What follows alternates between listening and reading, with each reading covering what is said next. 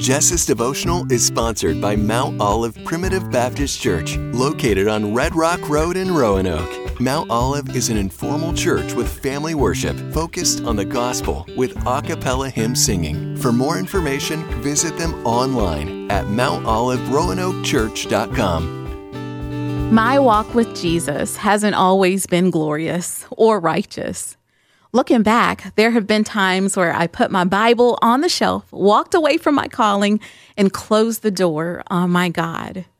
It pains me to admit this, and sometimes I'm ashamed to admit this, but it's the truth. I remember sitting on my messy kitchen floor, dishes piled up, and I said to God, if this is what calling looks like, to suffer, then I don't want it. But God. But gracious, merciful Jesus. Jesus who runs to me, not from me. Jesus who isn't afraid of my big questions and my big hurt. Jesus who would sacrifice his life for me, knowing that one day I would put my Bible on the shelf and turn my heart from my calling. He still pursued me.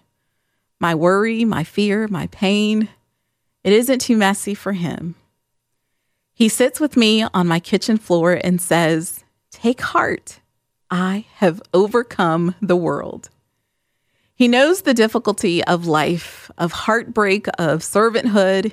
He understands loss and devastation, and he understands suffering.